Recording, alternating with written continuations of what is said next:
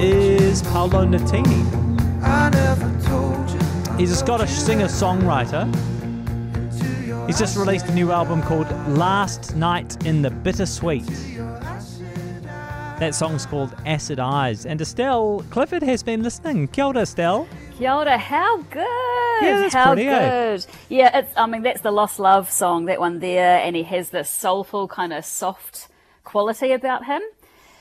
Which is really interesting because the album goes all over the place. Like Does it? this, Yeah. this is an album where he is showcasing every bit of musicianship that he has.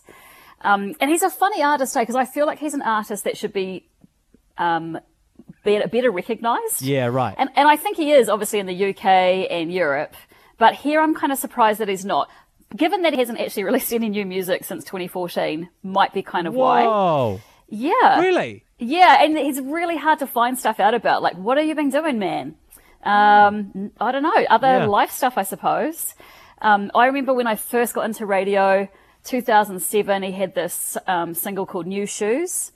And it's just this real upbeat pop, happy, like, how good do you feel when you've got new shoes on?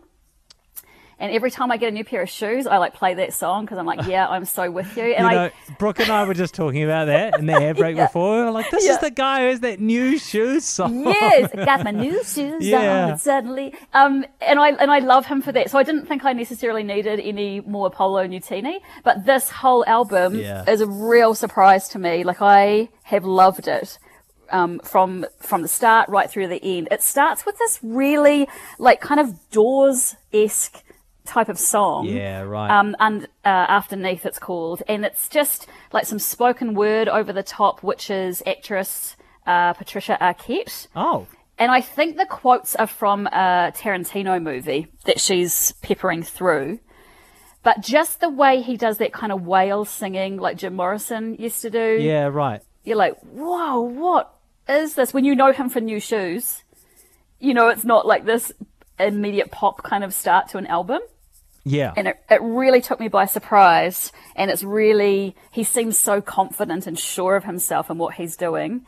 There's some really funny little fan group chat about the album because I don't think some people realised he was Scottish. And so in some of the songs, he uses his full Scottish accent. And he does some talking, and people are like, who's this person that's guesting on his album? And you're like, no, that's actually what he sounds like.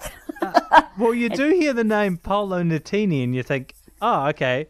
I'm presuming this guy is Italian or something. Yeah, right? Yeah. I know. And then to hear him like that, I think it's sort of, if you haven't seen him live or many interviews or anything, then I think it probably takes you by surprise. And I love it. Like, it just sounds so good to hear someone, I think, use their native accent. Yeah. Because a lot of pop kind of music tends to be more of that American kind of way of saying words, right? Yeah, totally. That's why LMNOP were so cool when they first came out. Yes. You're like, I recognise this accent. Yeah.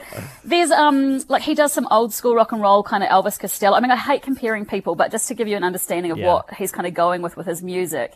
And there's this, Everywhere is another single you're going to play a little bit of, and it's got that real bluesy rock kind of Lennon McCartney songwriting vibe about it. If you know the Dirty Dancing soundtrack and Love Man, Otis Redding sings that, and that's where Paolo takes his voice, this kind of really in the moment, almost scream singing, but it's kind of it really draws you in at the same time. Yeah, right. Yeah, and look, the whole album, I mean, it's kind of love or lost love or not having love. And then I guess reflecting on what it's like to be a writer and that self-doubt and the mental health stuff that you put yourself through of kind of that imposter sort of syndrome. So he speaks about a lot of those kind of things, but I think they're quite relatable to a lot of people. And at times it's really soft and dreamy and there's some ethereal kind of music tracks. And at other times it's like distorted rock. Yeah. 80s guitar led kind of songs. He does some beautiful piano string kind of ballads.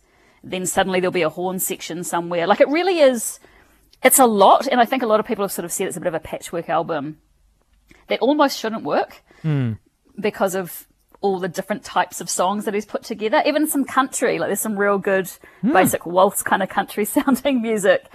And every time his voice is incredible. You get a little deeper into the lyrics once you listen to it a few times. But it does work. All these different kind of styles work together. Yeah, it really does. And I think that's just because you're almost listening to an album like a live set. Yeah. And I think that he's just hit it with this confidence. You know, for somebody who hasn't released any new music for quite a long time. Ages, yeah. I think he's just gone, you know what, this is the music I want to release. Yeah. I'm into this, and so I'm going to do it.